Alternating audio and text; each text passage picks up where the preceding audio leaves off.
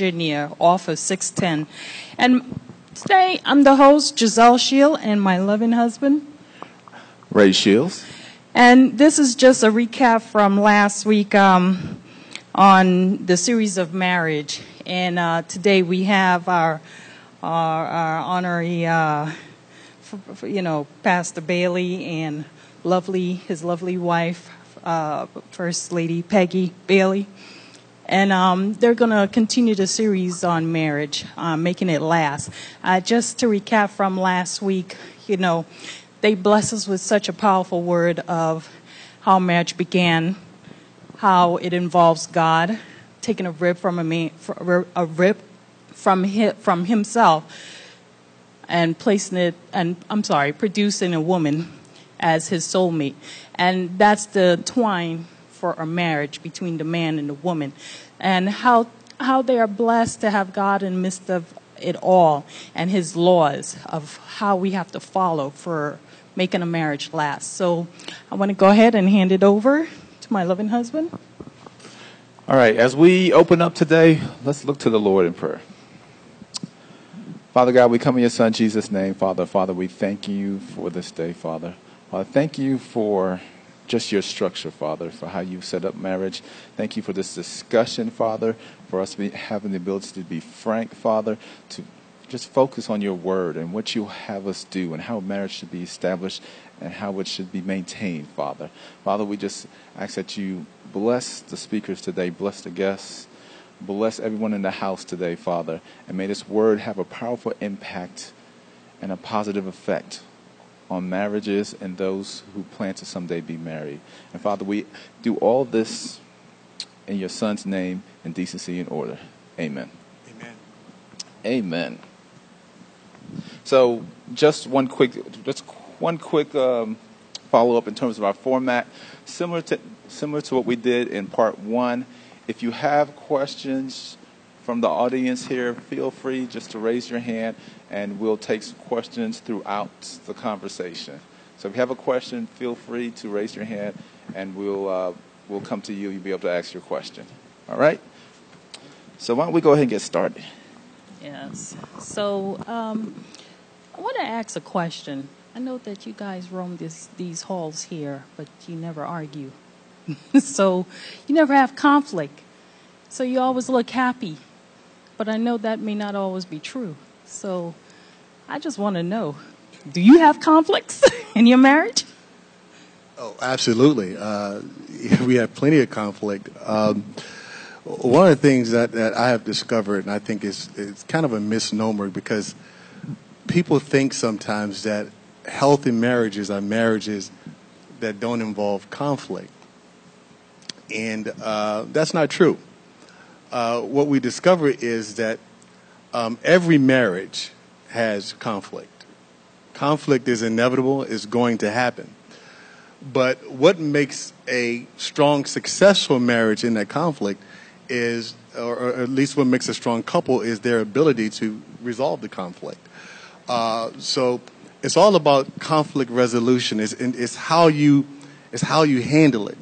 And I think so. You said something about how we walk the halls. We never, Yeah, I never see you angry. We just know how to handle our conflict in a way, that it encourages and build up. And I think the main thing is that I think we ought to get rid of the misnomer that suggests that, that somehow, a healthy marriage doesn't involve conflict.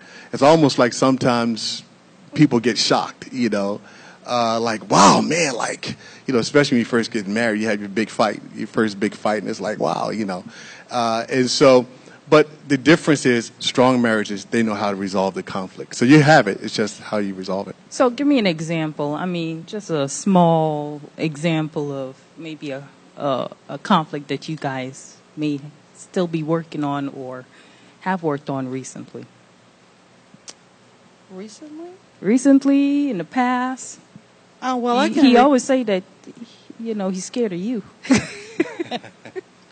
Well, I can talk about one that happened in the past. I'll tell you about one that when his mother had came to live with us, she had been in a terrible automobile accident, in which she had lost her husband. So we took it upon ourselves to take her into our home because we weren't sure of what kind of, physical elements she was going to have as far as living by herself. So we took her into our home. And when we took her in, we agreed upon, that I was home, so I was going to be the basic one really helping her out and taking care of her because at the time she had lost some of her mobility because every bone in her body had been broken. So basically I had to take care of her, and she stayed us with about, 2 years, you would say, sweetheart? So it was about 2 years, and there was some bumping of heads. That's mild. She was set in her ways, and she wasn't happy because she had never lived anywhere else. She always lived in her home. She always did things her way. Now she's up in an environment where she had never been before. She had never moved out of her small town that she lived in. And it was a very hard transition for her. It turned out to be a very hard transition for me as well, because at the time my kids were very small. So not only was I taking care of small kids, I basically had an adult to take care of. I love my mother-in-law with all my heart and soul. She's a great woman of God. She's given me a great husband. It's because of her that I have my husband today, so I'm so ever grateful to her for that.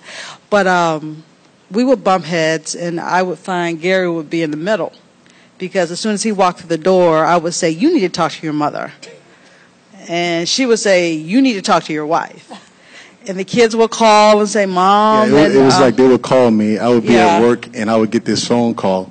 And it became sort of routine. Right. And when my mom was living there, so I always knew, like, oh, here we go. I'd get a call. And Dad, Mom, Grandma arguing again. And I'm like, oh, gosh. And so I knew that by the time I got home, that the pressure was going to be enormous, and it was.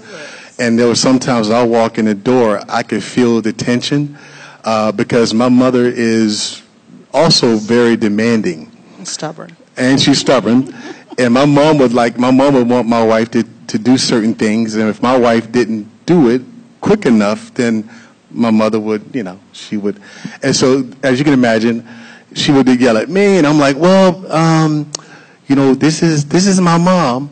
And then to compound that, we ended up having Peggy's sister came to stay with us. And she stayed with us for about a year. So now we got 2. And so if you can imagine, so we're in a situation, so we're trying to be loving, and we're going to honor the scriptures. It says be hospitable. So we were trying to be hospitable and all that. And it came a point that, it would be like, every now and then me and Beverly would kind of get into it because she had her way of doing things. And before long, we found ourselves in a situation that probably the most tumultuous time in our marriage because it was so much pressure. And we just finally made a decision to process them out the house, and we did that, nice, because we understood that if our marriage, because the thing is that marriage comes first, and so I've seen people make the mistake where they have their in-laws get involved in the marriage, and the in-laws kind of dictate the pace of the marriage, and we weren't going to do that. And when I saw that things just really got out of hand, we just agreed. We said, she loved her sister, I love my mother, we love them, but we want to love them outside of our house. And so what we did was we didn't just throw them out. I don't want to so we just throw our parents. We didn't do that. But what we did was we just I think it was more almost like a mutual kind of thing with everybody, right, that it just wasn't working. And so that was the biggest challenge for us. But I have to say, even though it was a challenge, sometimes those challenges make you grow. So it was a growing process for me. It was a growing process for him. And I learned a lot about myself in that whole process. So in that way, conflict can be a positive thing as well, because it will make you grow in places and ways that you never thought you could. So. All right, and just to follow up on that, while we're here, we're talking in our second, second, second of the series. We're talking about conflict resolution. Are there any cautions? You guys talked a lot about in-laws and families and the potential impact it could have on your marriage. Are there any cautions that we need to be aware of when we're dealing with in-laws or family members in our our marriage? And I know that you said you had an agreement, but sometimes, just like mother-in-laws, they may say, honor thy mother, honor thy parent. I mean, that his mother may be stubborn, but how did you really come to that mutual agreement and without having a conflict between the two of you? Well, that became easy actually because we've never experienced that before. So we had never had our house that way. So when we saw that our relationship was being strained, I had to listen to her, and she had to listen to me. Mm-hmm. And what we did was we decided that we weren't going to attack each other, but we're going to deal with the issue. So we sit down together and we made a decision. So when you're paying the mortgage, you can decide you can do whatever you want. Right? So we made we made a decision together. And our decision, and once we made that decision, then we started the process. Because it was a process. We started the process and it's amazing because God really, just as God opened a door for us to care for them, He opened a door for us to be able to release them into an environment where they were still healthy. And that was important to us because we weren't going to just, I love my mom, she loved her sister, but they didn't have to live with us. And when it became a point in time where it caused a lot of stress in that way, in a very negative way, we just dealt with it. We were so much better for it. But to answer your question about the caution with in-laws, there's a description in the Bible says that a mother, a man will leave his mother and father and cleave to his wife, and the two become one flesh. Now, what's significant about that is that you ever notice that during a marriage, for those of us who are married, that there's a point that, when the bride is escorted down the aisle by her father, and he releases her, he says, and the preacher says, who give this woman away? And it's, I do. The father says that. And so what we discover is in that process is that the parents kind of lose authority. The men kind of get from underneath the parents, I wouldn't say influence, but he's able to make decisions, and now he has to assume the responsibility to care for his wife, and the two now become one flesh. What I've seen a lot of times in marriage, Ray, and I know you mentioned this, but I've seen a lot of times when parents dictate the terms of the marriage. So every time there's an argument or every time there's a conflict, I'm going to go talk to my mother. I'm going to go talk to my father. Mm-hmm. Well, the problem is you're no longer married to your mother and your father. So it's one thing to have your mother and your father or your parents, your in-laws, to be a support. There's nothing wrong with that. But when it comes to a point in time when they start dictating the terms of your marriage, and you never release yourself, because there's some point in time, I think, that the marriage got to be able to resolve its own issues, because that's the growth part of it. And so whereas, in-laws are important, I have learned how to draw that line, right, when it comes to my wife. And I dictate the terms, and she dictates the terms in terms of, what's going to be allowed to influence the marriage. Because at the end of the day, we're one flesh. And I'm not one with my parents anymore, my in-laws, even though I love them deeply. I want to also add to that some of the cautions. Some things you can talk to your in-laws about, and there's some things you shouldn't talk to your in-laws about. Some things should be held between you and your husband. No matter how close you are to your mom or dad, there's certain things that should be in-house. So I would, give that as a warning as well. What you share outside of your house, just be careful with what you share with your in-laws. Just to follow up on that, in terms of, we talked a lot about in-laws and family. From a if I'm a single person and I'm dating someone, should I be mindful of their family before I make that decision to marry that person? Yeah, because even though you cleave and you become one with your spouse, you still marry into that family. And so what I say is this: I think it's good to be knowledgeable. The more information you have going into a marriage, the better. And so I know that when me and Peggy first got married, because of my sinful ways, and at the time I wasn't a believer before we got married, before we got saved, and her sisters didn't have a very favorable opinion of me, to say the least. In fact, I remember her mom even jokingly said, she went to her mom and said, "Mom, Gary gave me a engagement ring," and Mom said, "Well, where'd you get that from? A bubblegum machine?" And so It was really nice. yeah, ring. so and I had preserved some of that, but one of the things but I think understanding the family dynamic, because if some people are really heavily influenced by that, and I'm talking about excessive. I want you to understand. I think we all need support, but we're not. Even though we're married into the family, I'm not marrying her sisters, but I need to have some insight in terms of how they affect her. And and vice versa. I mean, I remember, speaking of her mother, and she might not want me to say this, but I would say it took about 3 years. Careful, Pastor. I don't think I'm going to cause a conflict there. So it took about 3 years. So every time I would go and visit her mother, Peggy would visit, and then as we're driving down the road, leaving, I mean, we're not even 2 miles down the road, for about 2 to 3 years, she's crying. And I'm looking like, what's wrong now? I miss my mama. I'm like, come on, it's like we've been married for a few years now. You can't stand it. I mean, that's how close she was to her mother.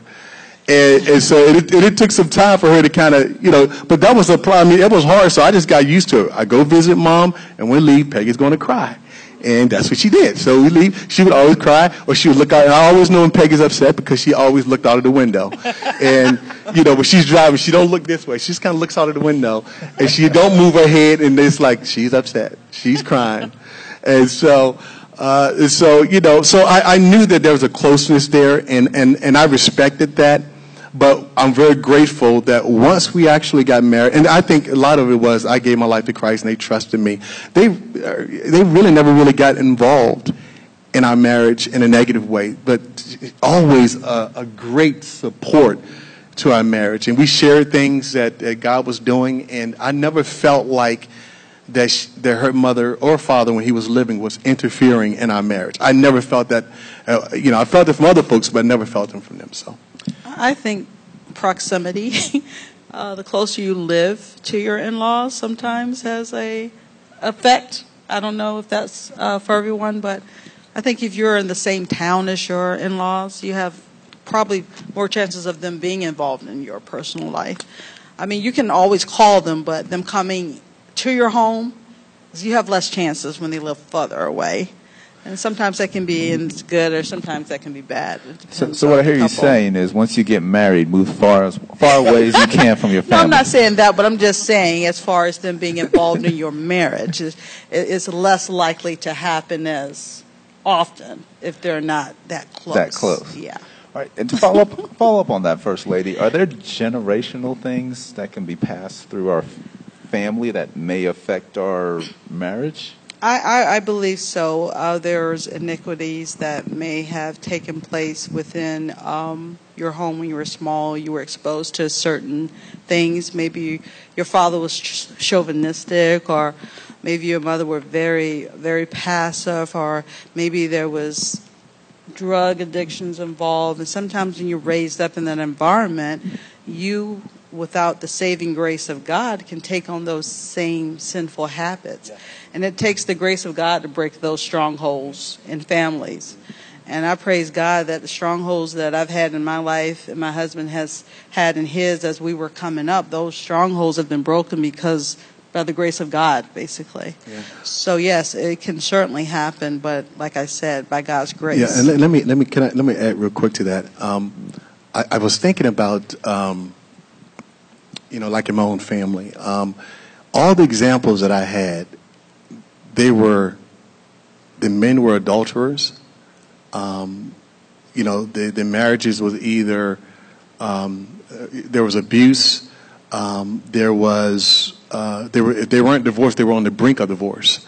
So every experience, for the most part, everybody that I saw, pretty much, as far as an example, it was all broken. And what I learned is that those marriages are broken. And what I learned is that there was a pattern that was in my family. All my uncles, my father, brothers. It's like, and so we just decided, and this is where we kind of got in trouble sometimes with our family. Right.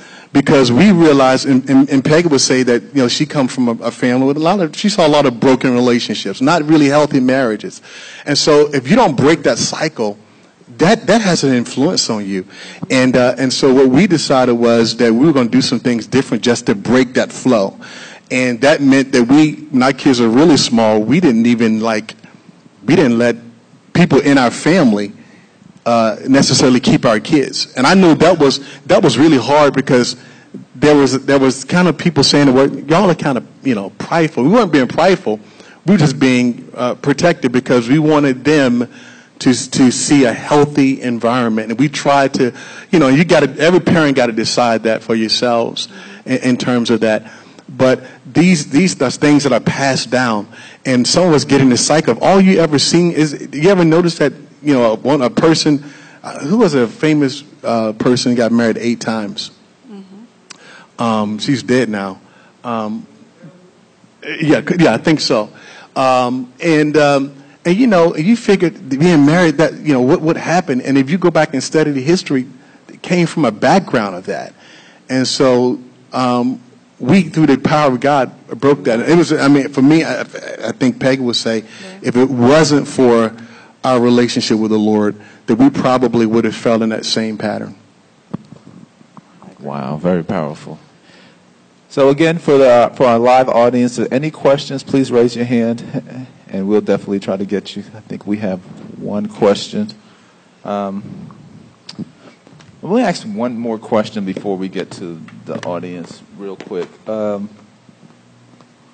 We started talking about, we hear people say all the time that healthy marriages have no conflict. But we know that's not true. Why is it so hard to admit that there's conflict in the marriage? Why does it seem like something that we want to sweep away and hide in the closet? Why is that? Is it a pride, not wanting to show other people that we have flaws? Well, I would say within the marriage itself, and this is something that Peg and I, we talk about a lot. So I'm going to kind of let you in a little bit. We talk about this a lot because as we were sitting and we was praying over this discussion that we're going to be having today, and we thought about it, we all have fears.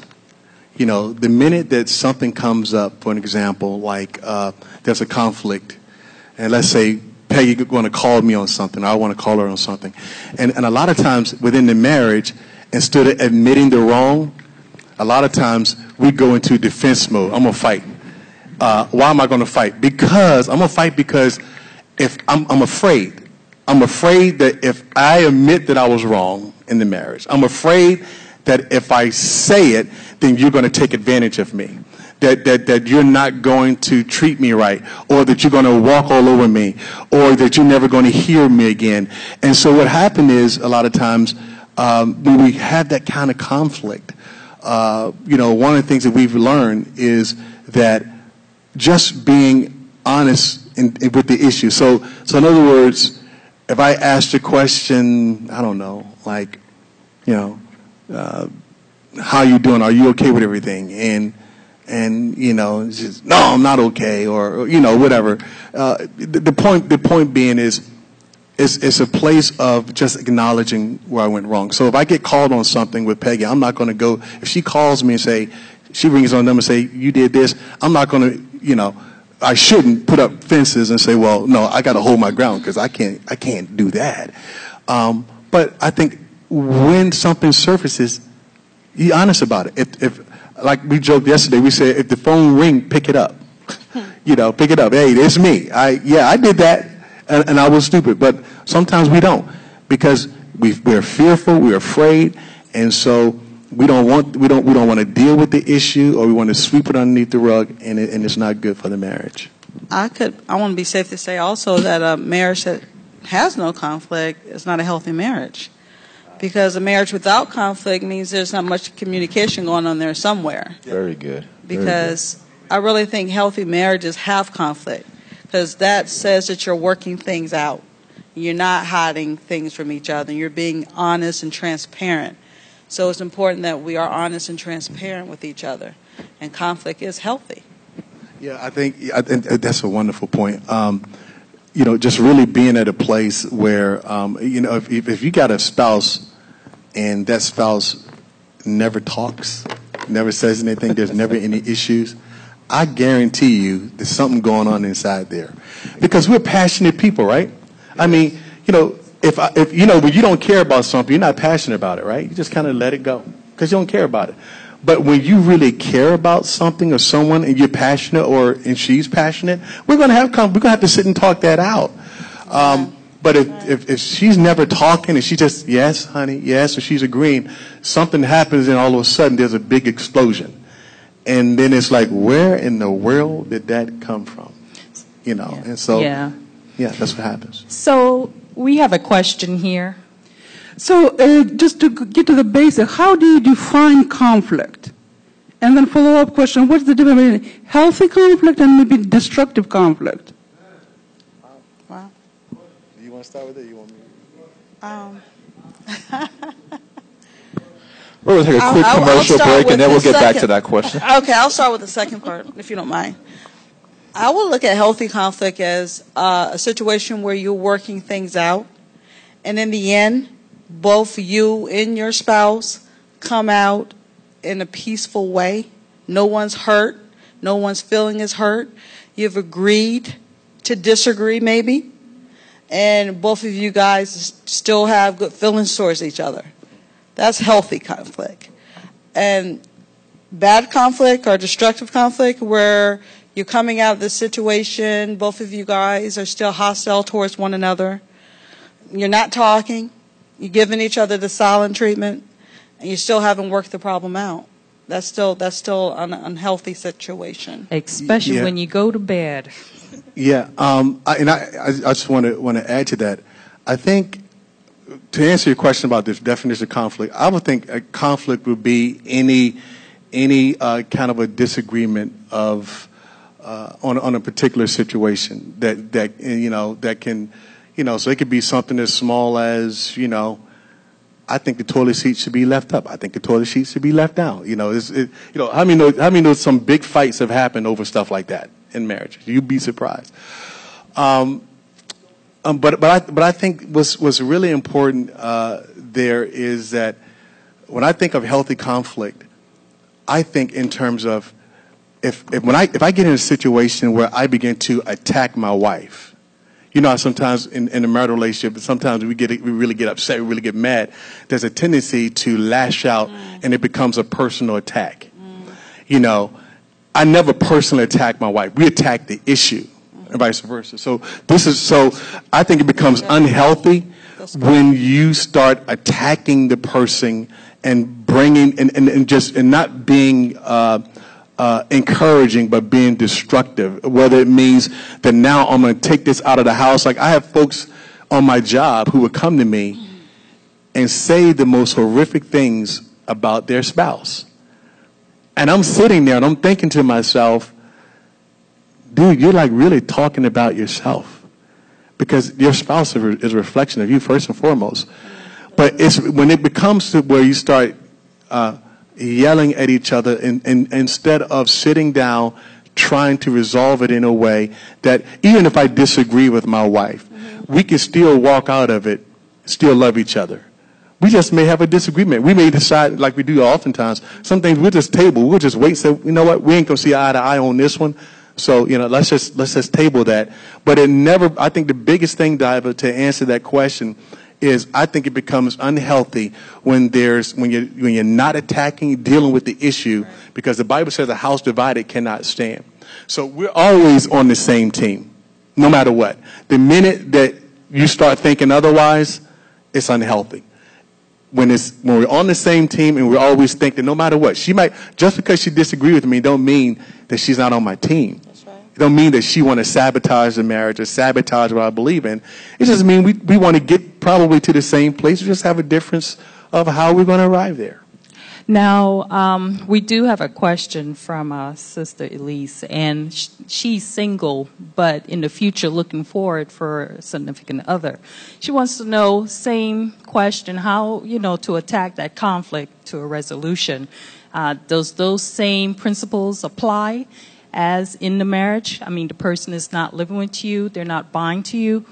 However, she wants to know how to practice that and know when to walk away and when to stay. Now, this is outside of a marriage. The principles are the same, right? I mean, Matthew 18 says when there's an issue, you go to the person, you talk about it. The Bible says that that your speech always be seasoned with grace, right? The Bible says that they put away slander and malice and evil. So those same principles apply in any relationship. But when you're in a marriage, it's even more important because now you have to live in the same house together. When you have a friend that you have a little conflict with and you're not living together, it's a different story. But when you got to go back home to it, the weight is much heavier because you're tied to this person. So not only that, your blessings is tied to your relationship with other people. If you don't have right relationship with the other person, that can hinder your blessings too. So that's the ultimate reason why you want to settle conflict as soon as possible, because you can't come before the altar with any, offense in your heart. So you need to go to that person and get it resolved as quickly as possible. And First Lady, to follow up on that, when conflict comes up, how quickly should it be resolved? For example, if my spouse just wrecked a brand new car I bought 2 days ago, can I be mad a week, a month? Maybe all year? How long? No, the Bible says don't let the sun go down on your wrath. So you have to get that resolved quickly as possible. But it's brand new. Not 1,000 miles on it yet. You can replace the car. Amen. Well, Okay. we have a general rule that no matter what, if our general rule in our house is me and Peggy don't go to bed. We don't go to bed mad. I didn't say we don't get mad. I don't want nobody to misunderstand me. Don't misunderstand that. We don't go to bed mad. There have been times when y'all have heard me joke about this, but there have been times when because Peggy, she, we're not gonna cause conflict here. So so my wife, Peggy, she could go to sleep in the midst of something like I can't, and she'd be like, but she's not doing it so much nowadays. But there was a time when she would be like, I'm going to sleep, and I'd be like, no, we can't. We got to deal with this because I didn't want spillover into the next day. Amen. And so being mad is okay. Right. But it is the Bible. When the Bible says, "Don't let the sun go down on your wrath," that's in other words, we may not can resolve that issue at that moment because sometimes it's too late. Right. She's tired, I'm tired. Right. We need to go to sleep. Can we agree, baby, to go to sleep? And we wake up in the morning, we're still loving each other, and then we go back and we deal with the issue. But our premise, brother, is, we just deal with it right away because I've learned that when you let stuff simmer like that, like if you didn't say nothing, you'd be thinking about that thing. Every time she get behind the wheel of a car, you be sitting there thinking like, what is she doing? So I just learned to just talk it out, just get it out, because when you're holding that stuff in, at some point, it not only compounds, but then you find yourself. You ever been like my wife had been there when we did discussing an issue that we had in conflict about, and then all of a sudden it goes from that issue to some issue that happened like weeks ago. Yeah. I'm like, Yep. Where did that come from? We ain't talking about that. Right. We're talking about how did you get there. In other words, and sometimes I find out that the thing that's the apparent conflict, Right. that's not really the issue. There's a deeper issue. Right. And that has really helped us a lot. I mean, it's really helped me to try to understand my wife. Right. To figure out a lot of times, like, I'm discerning, because sometimes we get a reaction and we get mad because we don't like that reaction. But we don't dig down and say, why did she or he, why did they behave that way? Right. What was that really all about? Was it really about me, or was there something else going on there? Right. So learning to get issues and deal with them quickly, I think would serve as wisdom for the relationship in the long haul. I agree. Okay. I agree. All right, and we do have another question. It's basically asking, as Christians, we already know that God, doesn't want us to have conflict all the time, but we have a question from one of our members here, wants to know, as Christians, why is it that we should have conflict? There shouldn't be any conflict if we accept Jesus Christ and we walk in the Lord and we understand. Why is there conflict? There shouldn't be any conflict. It's not true.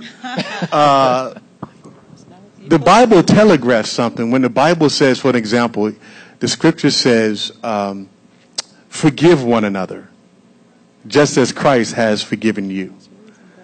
Does anybody know why the Bible would tell you to do that? Because you're going to have conflict. We read the whole book of 1 Corinthians, for example. It's a whole chapter.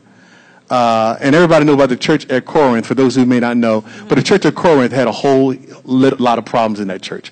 The people were always at each other's throat. They were arguing at each other. People were suing each other. I mean, the church at Corinth was, they could have named that church Conflict Church.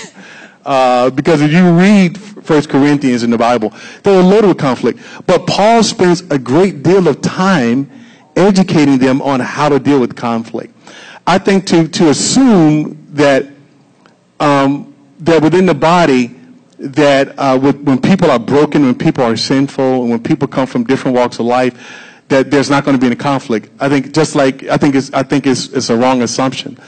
Just like being in a marriage. Mm-hmm. If I want to have conflict with my wife because I'm passionate. She's passionate about what she believes in. So that's a part of life. We're going to have conflict. But the problem with the church and anything else is that, again, how do we resolve it? So is there an issue? Do we go and we chop each other's head off? Do we go gossip? Do we go slander? Do we go? And that's what the Bible tells us how to resolve these differences, because we are naturally going to disagree.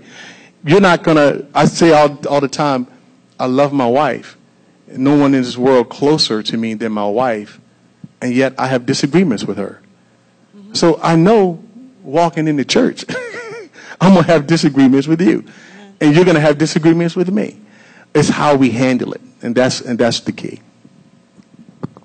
So let's follow up on that. We know conflict is going to arise in the marriage. So we know we have the word, we have our Bible, we have our word, we can take it to the Lord. Mm-hmm. Where else can we get advice from, or how do we find maybe healthy couples to give us advice or things of that nature? What other steps can we take to make sure we're doing the healthy thing and we're going through the right steps to resolve that conflict? And anyone? I would start with your pastor. If you have a pastor, I would seek spiritual advice. If you belong to a church body, that's why we're called the body of Christ. We're here to support each other. You find healthy couples within the church that's living a life that exposes you to a healthy marriage. You ask them for advice. You meet with them because they're setting an example before you what a healthy marriage looks like. I would consult a couple who seems to be doing well in their marriage. I would consult another couple or a pastor, or even professional Christian counseling, if that you have to go that far. If the problem is a problem that can't be handled between maybe your pastor or another couple, I would suggest you seek spiritual Christian counseling. Yeah. The other thing with that is, if I know that there's a couple that is on the brink, let's just say that there's a couple I know of, and the husband is he and his wife not getting along, and he's a bad example, then if I got an issue with my wife, I probably don't want to go talk to somebody who's not going to help and encourage me. So finding other healthy couples, other healthy marriages is a big plus. One of the big things for me and Peggy was having my relative Alton, and if I can say his name, Alton and Cindy. Mm-hmm. But they were and we got married in their backyard. So if they're watching, thank you so much. But one of the things that was so incredible, amazing for us was they were just a great example for us. So anytime I had a problem in our marriage, I went to him. I'm not going to go to somebody, number one, who's not a Christian. Right. If I go to somebody who I'm a believer, so I have a biblical perspective. Right. So I don't want to go to somebody who's not a Christian, who's going to give me advice that is unbiblical and that's going to be oriented toward the flesh. So I think it's important, when I say toward the flesh, toward, the negative. Right. But I think it's important to find, the Bible says iron sharpens iron. Right. Right. And so I want to find other couples. If I'm struggling, I'm not going to go talk to a couple where the wife and the husband are at odds with each other, they're fighting. And people who do that sometimes, they do that because they want to stay mad. They ain't trying to reconcile, so they go find somebody who agree with them. But if you're thinking about reconciliation, I'm not doing that. I'm going to find somebody, whether it's Ray and Giselle, whether it's Crystal, Walter, whether it's Pastor Gary Pay. I'm going to find somebody. I'm having a problem. Can we talk about this? I need some help because me and my wife, we prayed, we've done everything, right. We believe God, and we still can't get a resolution on this. Right. So, okay, so I think that is answering your question. Yeah, I have a very practical question. I understand healthy conflict resolution takes two spouses. Both spouses have to be willing to resolve a conflict, discuss it, come to some kind of agreement, and resolve the conflict. But what do you do when one spouse has an issue, wants to resolve, wants to discuss, but the other person maybe doesn't see any problem or just doesn't want to deal with it? What do you do in that situation? So you're saying they're in full deny or they don't want help. They're basically the weight. Yeah, just beat it out of them and force it. But y'all didn't like that answer. No, just. I don't think so. No, just kidding.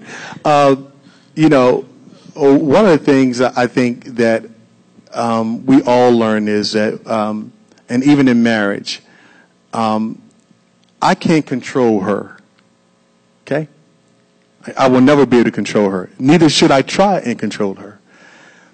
Just because I'm the leader in my home and I am the head of my wife, that doesn't translate into I can control her. She's still in the image of God.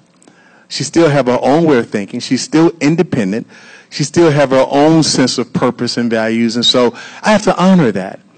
And so when it comes to, and I honestly, I haven't experienced that situation in my own marriage. But I would say for those couples that are really struggling with this, let's say that you are doing everything you know to do from a biblical perspective, but you're not getting that reciprocal return. The only thing you can do is pray and pray hard, number one, because I think there's power in prayer. Amen. But number two, I think that your most powerful thing that you can do is to be a good Christian. In other words, don't let the other person's actions take you out of the characteristics of being who God called you to be. So ultimately, when we get before the Lord, it ain't going to be me and Peggy holding hands and say, Lord, we're here together. Marriage is it's a replica of the church, Christ and the church. There will be no marriage in heaven. So I'm going to have to answer to God for my own sins. So what's important to me is, so what I would do from a practical standpoint, I would pray. From a practical standpoint, I would try to influence in a godly way. I would do everything I can to try to encourage, not control, not manipulate. I would just be an example of what God has called me to be. I will not allow my emotions and my anger. I won't try to control him or her. I would just try to lead, or if I can use that word, just try to be an example. If they're not a Christian and you are a believer, then your behavior could cause that person to come to Christ.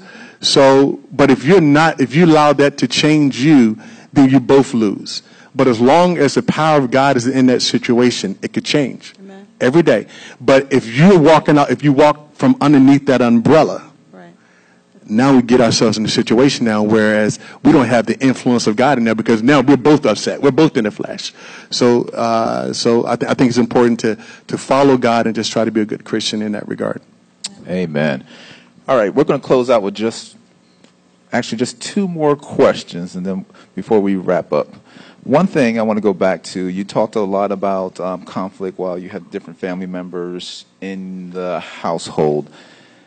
And we know that you said that your kids were young at that time. So how should a married couple resolve conflict when children are present?